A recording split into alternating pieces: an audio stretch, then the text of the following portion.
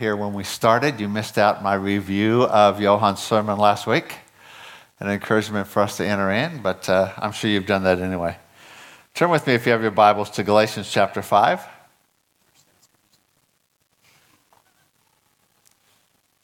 Uh-oh. I've got these two guys in front. They're heckling already. I say then, walk in the Spirit, and you will not fulfill the lust of the flesh. For the flesh lusts against the Spirit, and the Spirit against the flesh, and they are contrary to one another, so that you do not do the things that you wish. But if you are led by the Spirit, you're not under the law. Jump down to, it goes to what the works of the flesh are, but down to 22. But the fruit of the Spirit is love. We're going to start there. I started a couple weeks ago on the fruit of the Spirit, and one of the things I said is that these are not just character things, but it's something that the Holy Spirit works in us as we're filled with and submitted to Him. Now, it might have sounded like I said that the fruit of the Spirit is just automatic if we're filled with the Spirit, but that's not the case. It's not automatic, it grows. The encouragement is to walk in the Spirit, walk in step with the Spirit so that this fruit can grow in our lives. And so that's why we have to walk in step with the Spirit. We can't produce fruit without the Spirit, but He won't do it without our participation. And so it's both of them. We can't do it on our own, no matter how much I try, but He won't do it without our participation. Just sitting doesn't make fruit grow in our lives. It's participating. Holy Spirit, we thank you that you're here today, that you lead us in truth. Lord, that word that Lance shared at prayer the other night about the mixture of word and fire. We ask you, Holy Spirit, to pour fire upon us as we respond to the word. Something supernatural today, and we open our hearts to you to do that. We want to participate with you. In Jesus' name. Amen. So if we can't do it without the Holy Spirit, and the Holy Spirit won't do it without our participation, then it's probably a good idea, it would be helpful if we know what the Spirit is doing in us, so that we find ourselves working with Him and not against Him. That would be smart, right? That's what being in step with the Spirit, walking in the Spirit, walking in step with the Spirit, responding to His leading, prompting His revelation. So, Galatians 5:22, the first fruit of the Spirit is love. A couple weeks ago, I was watching the American football, we call it gridiron here, playoffs, and the NFL. And they've allowed the teams this year to put whatever they want. There's a little pad on the back of their helmets, and they can put whatever they want on there. And so they've had different statements. Well, one of the teams in the playoffs, the whole team had on their helmet little pad, "Be love." I thought that was rather ironic of a team that smashes each other, wears all these protective clothing and pads and helmets and everything so they can smash each other harder in love. I just found it was ironic. But it was interesting that here's a team that, in spite of all the things that have happened in the States, there is something in us, all of us, that knows that there's something valuable in real love. We might not actually do it, but we still know that it's something to be desired. We know or desire that which is good. So, the first fruit of the Spirit is love. Now we need to understand, because God is love, the very foundations of his kingdom, the kingdom of God, the building blocks, the very atmosphere of his kingdom is love. And that's why when we come to the fruit of the Spirit, if you're like me, most of us have read this and we say the fruit of the Spirit is love, joy, peace, patience, kindness, longness, gentleness, patience, self-control. Blah, blah, blah, we go through. How many of you have ever spent time thinking about it? You probably have, but you're going to again. So the very foundation of God's kingdom is love. John 3:16 says, God so loved the world that he gave his son. The foundation was God's love. In establishing this kingdom, Jesus taught more about the kingdom of God than anything else. In John 13:34 and 35, a new commandment I give you, that you love one another as I've loved you, that you also love one another. Now let me just jump aside here. In Matthew 20 or 22, the Pharisees asked Jesus, what's the greatest commandment in the old covenant? And Jesus says it's to love the Lord your God with all your heart, soul, mind, and strength, and love your neighbor as yourself. In your own flesh, that's the best you can do. But Jesus comes along and he raises the bar and he says, a new commandment is not love your neighbor as yourself, but love as I've loved. Not as you love yourself, but as I've loved you. It's a whole new standard. It's a sacrificial. We'll talk about it in just a second. But that's the foundation of the kingdom. He didn't just say, hey, do a better job at loving people as you love yourself. He actually established a whole new standard. He raised the bar, which is why we need the Holy Spirit.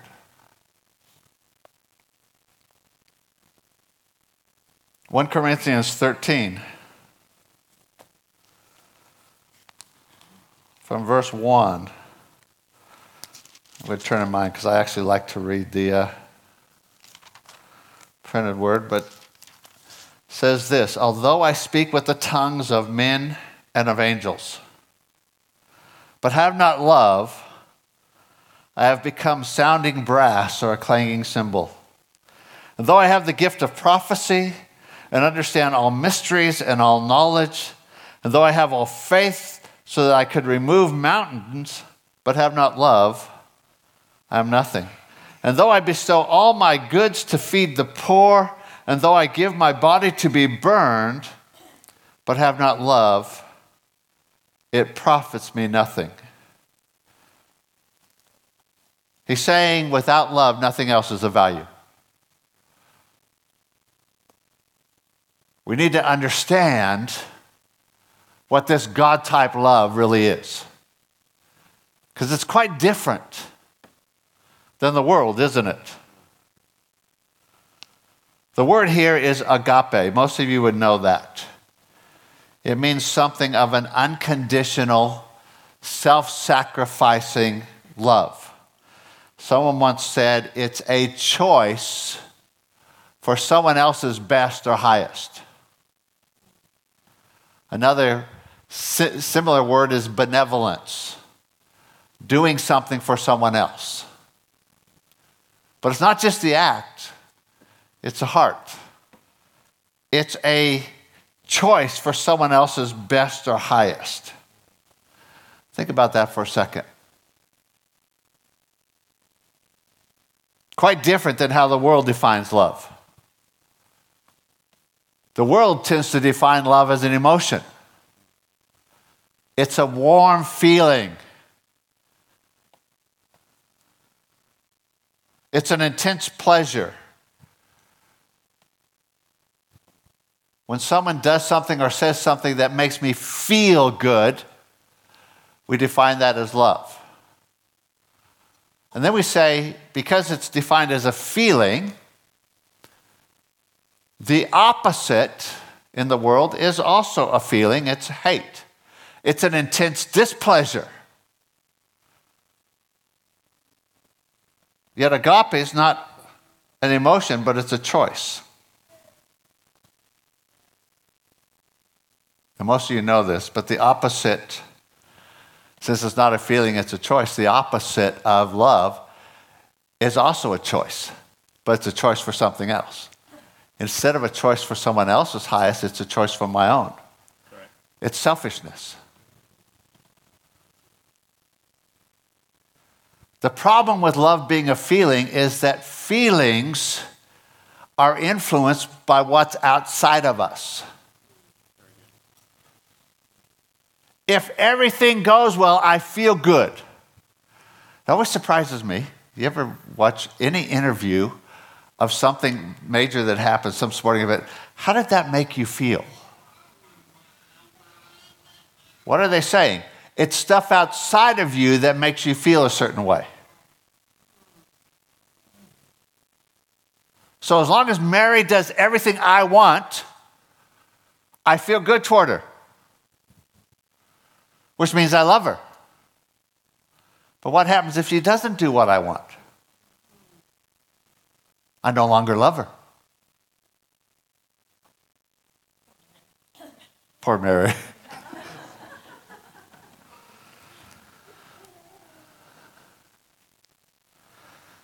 But the Bible says that this love is a choice. So no matter what she does, it doesn't affect how I feel because I choose something else. Let me give you another illustration. I've used this before. You've probably heard it, but your emotions follow your will, your choices, like a trailer follows a car.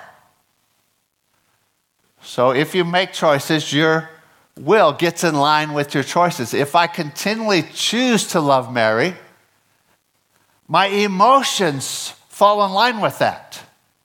And I feel loving toward her as well. But what happens when you try and back up the car with the trailer?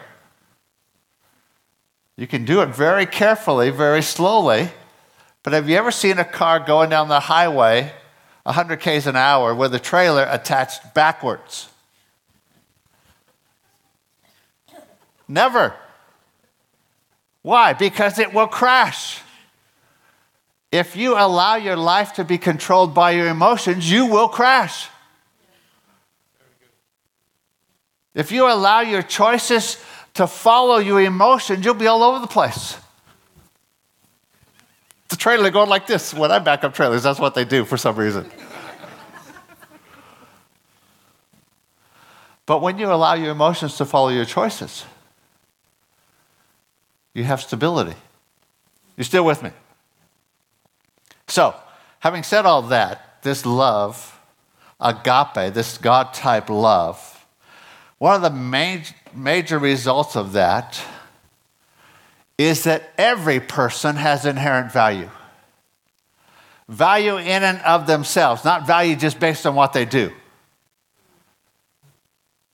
See, an emotional approach to love says, you're valuable if you do what I want. Or if what you do makes me feel good. But this says you're valuable simply because you're you. You're made in the image of God. Every single person is valuable. You still with me? It's not, what do you offer to my self-centered life? But every single person is valuable. Why we can be concerned for the circumstances of people we've never met. See, if love is just an emotion, you could care less. Because they don't affect how I live. So, having said that, there's an impact of this type of love. Acts 17, verse 6. It says, and when they did not find them, they dragged Jason and some brethren, the rulers of the city, crying out, those who have turned the world upside down have come here also. How did they turn the world upside down? They lived with a different heart of love. It turns everything on its head. It is a whole different approach to life. Galatians chapter 3, from verse 26. For you are all sons of God, and through faith in Christ Jesus. For as many of you as were baptized into Christ have put on Christ. There is neither Jew nor Greek. There is neither slave nor free. There is neither male nor female, for you are all one in Christ. That statement was unheard of in that day. People had no conception. Women were not valued. Slaves were not humans. Yet Christ comes with this love that is different. It's not self-centered, but it's agape. It's unconditional. It sees everyone as valued and began to change how society functioned. Turn the world upside down. Women are valuable, not just property. Slaves are human beings. People of different ethnicity are valuable. Children shouldn't be abused. The poor should be helped. Medicine should be available to everyone. Every one of those concepts is a direct result of the love of God changing how we see the world. You can look back in history, you can see every one of those things that have impacted our culture is the result of Christians filled with the love of God. I get stirred up and I get excited, so I yell. So just be patient with me.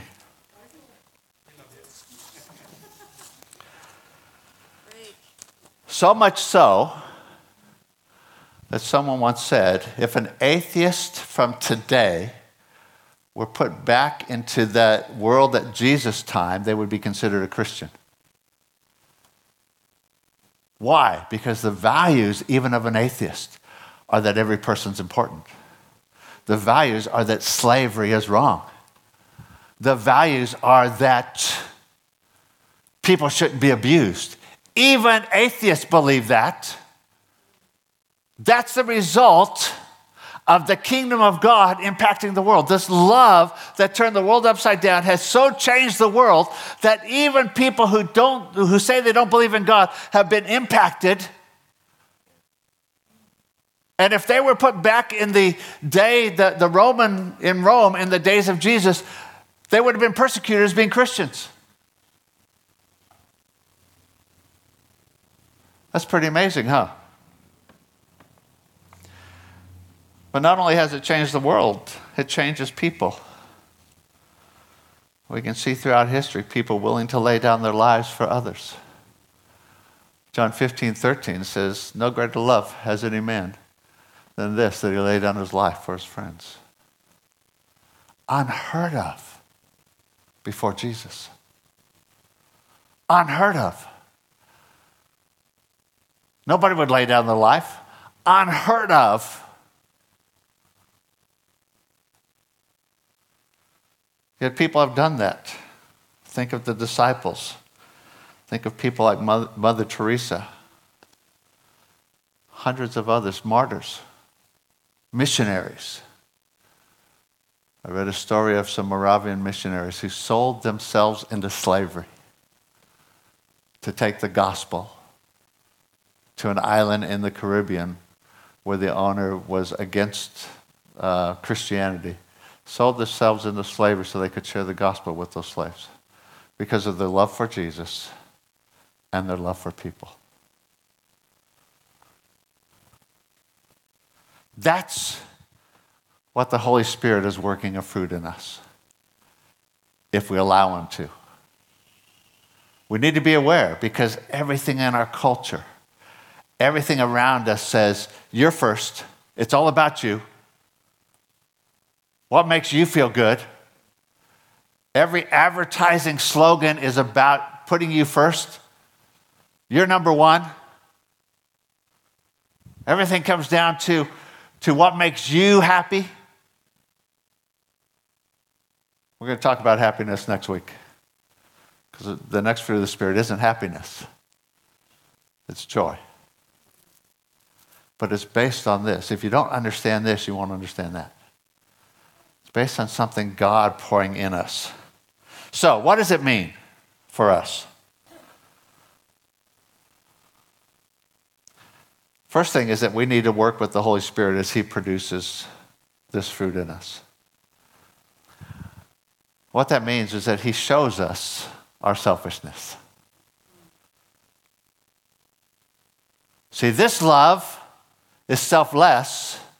The opposite is selfish. And so what does the Holy Spirit show us? Hey, that decision was selfish. And what do? We repent. And we allow the fruit of a different love to grow in us. It doesn't happen all at once. Fruit grows. You don't just blink your eyes or twitch your nose as whoever the bewitched. Boom, Samantha. It doesn't just happen, fruit. And some of us think that, I get filled with the Holy Spirit and all of a sudden, boom, everything happens. No, the Holy Spirit begins to work in us and fruit grows. So He shows us our selfishness. He shows us that the way we treat people is selfish. When I get angry at the driver who drives slow in front of me, none of you ever do that. When I get angry, it's because I take it personally. They are inhibiting my ability to get where I need to be on time. How dare they? Don't they know I'm the center of the universe? Huh?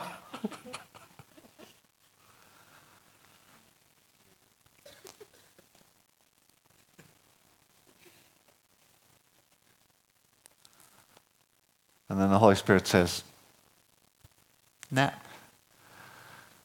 Just to remind you, I shared a couple months ago, I had a few days where everywhere I went, I was behind someone doing 20 Ks below the speed limit. Everywhere. And I just was getting frustrated. And after about the third day, I started complaining, Lord, how come everyone drives slow? And the Holy Spirit said, teaching you some patience.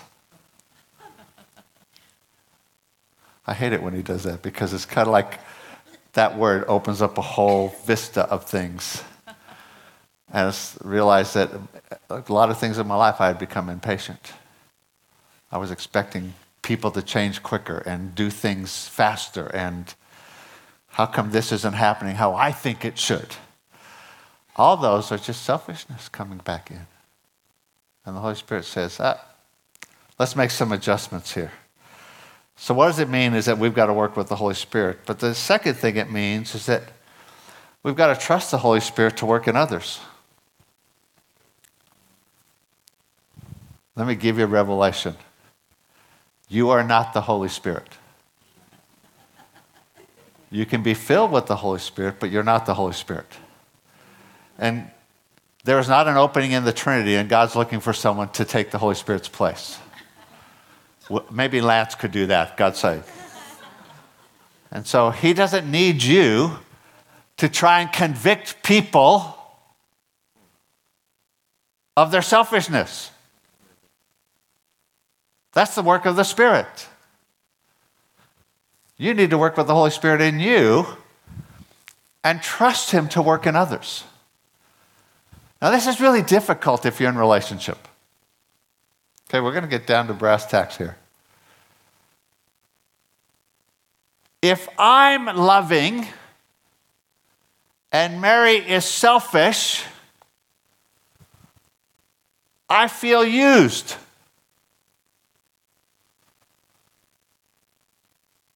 So what's the response to that?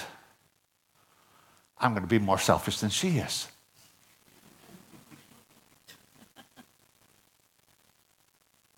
None of you ever think this way, I know. It's just me. No. I'm going to allow God to fill me with his love, and I'm going to be more loving. And then I'm going to trust the Holy Spirit to deal with her.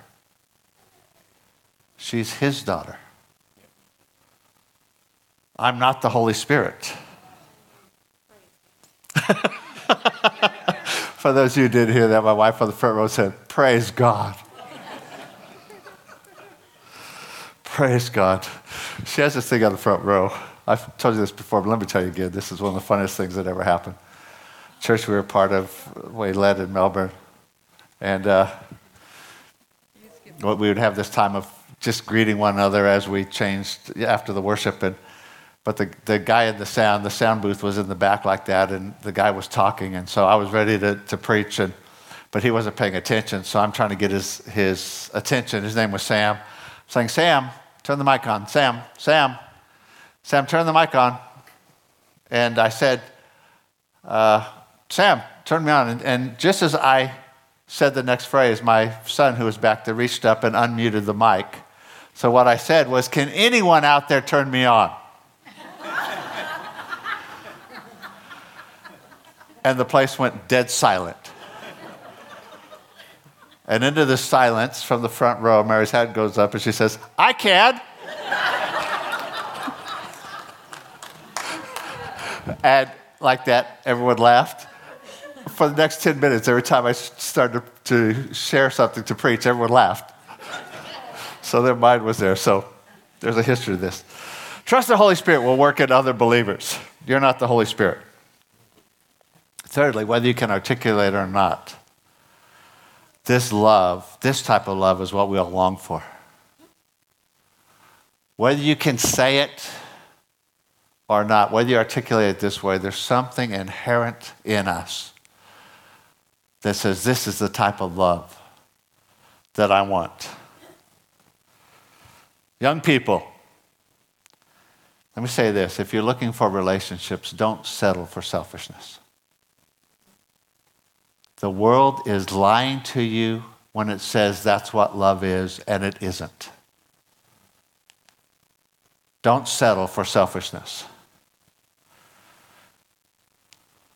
When someone pressures you or manipulates you to get what they want, it's selfishness. But having said that, allow the Holy Spirit to work in you so that you can be love.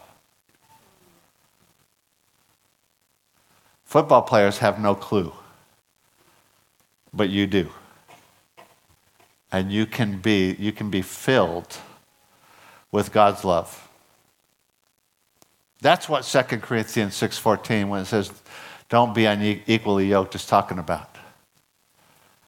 It's talking about being joined with people who are submitted to God and filled with him, so that together our love is magnified and we can pour out on others.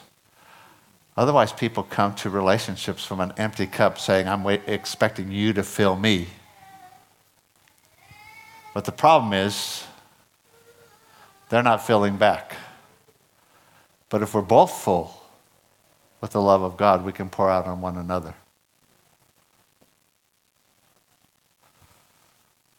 So, we're going to share communion. All that. We're going to share communion because communion is a reminder of God's love for us. He chose you.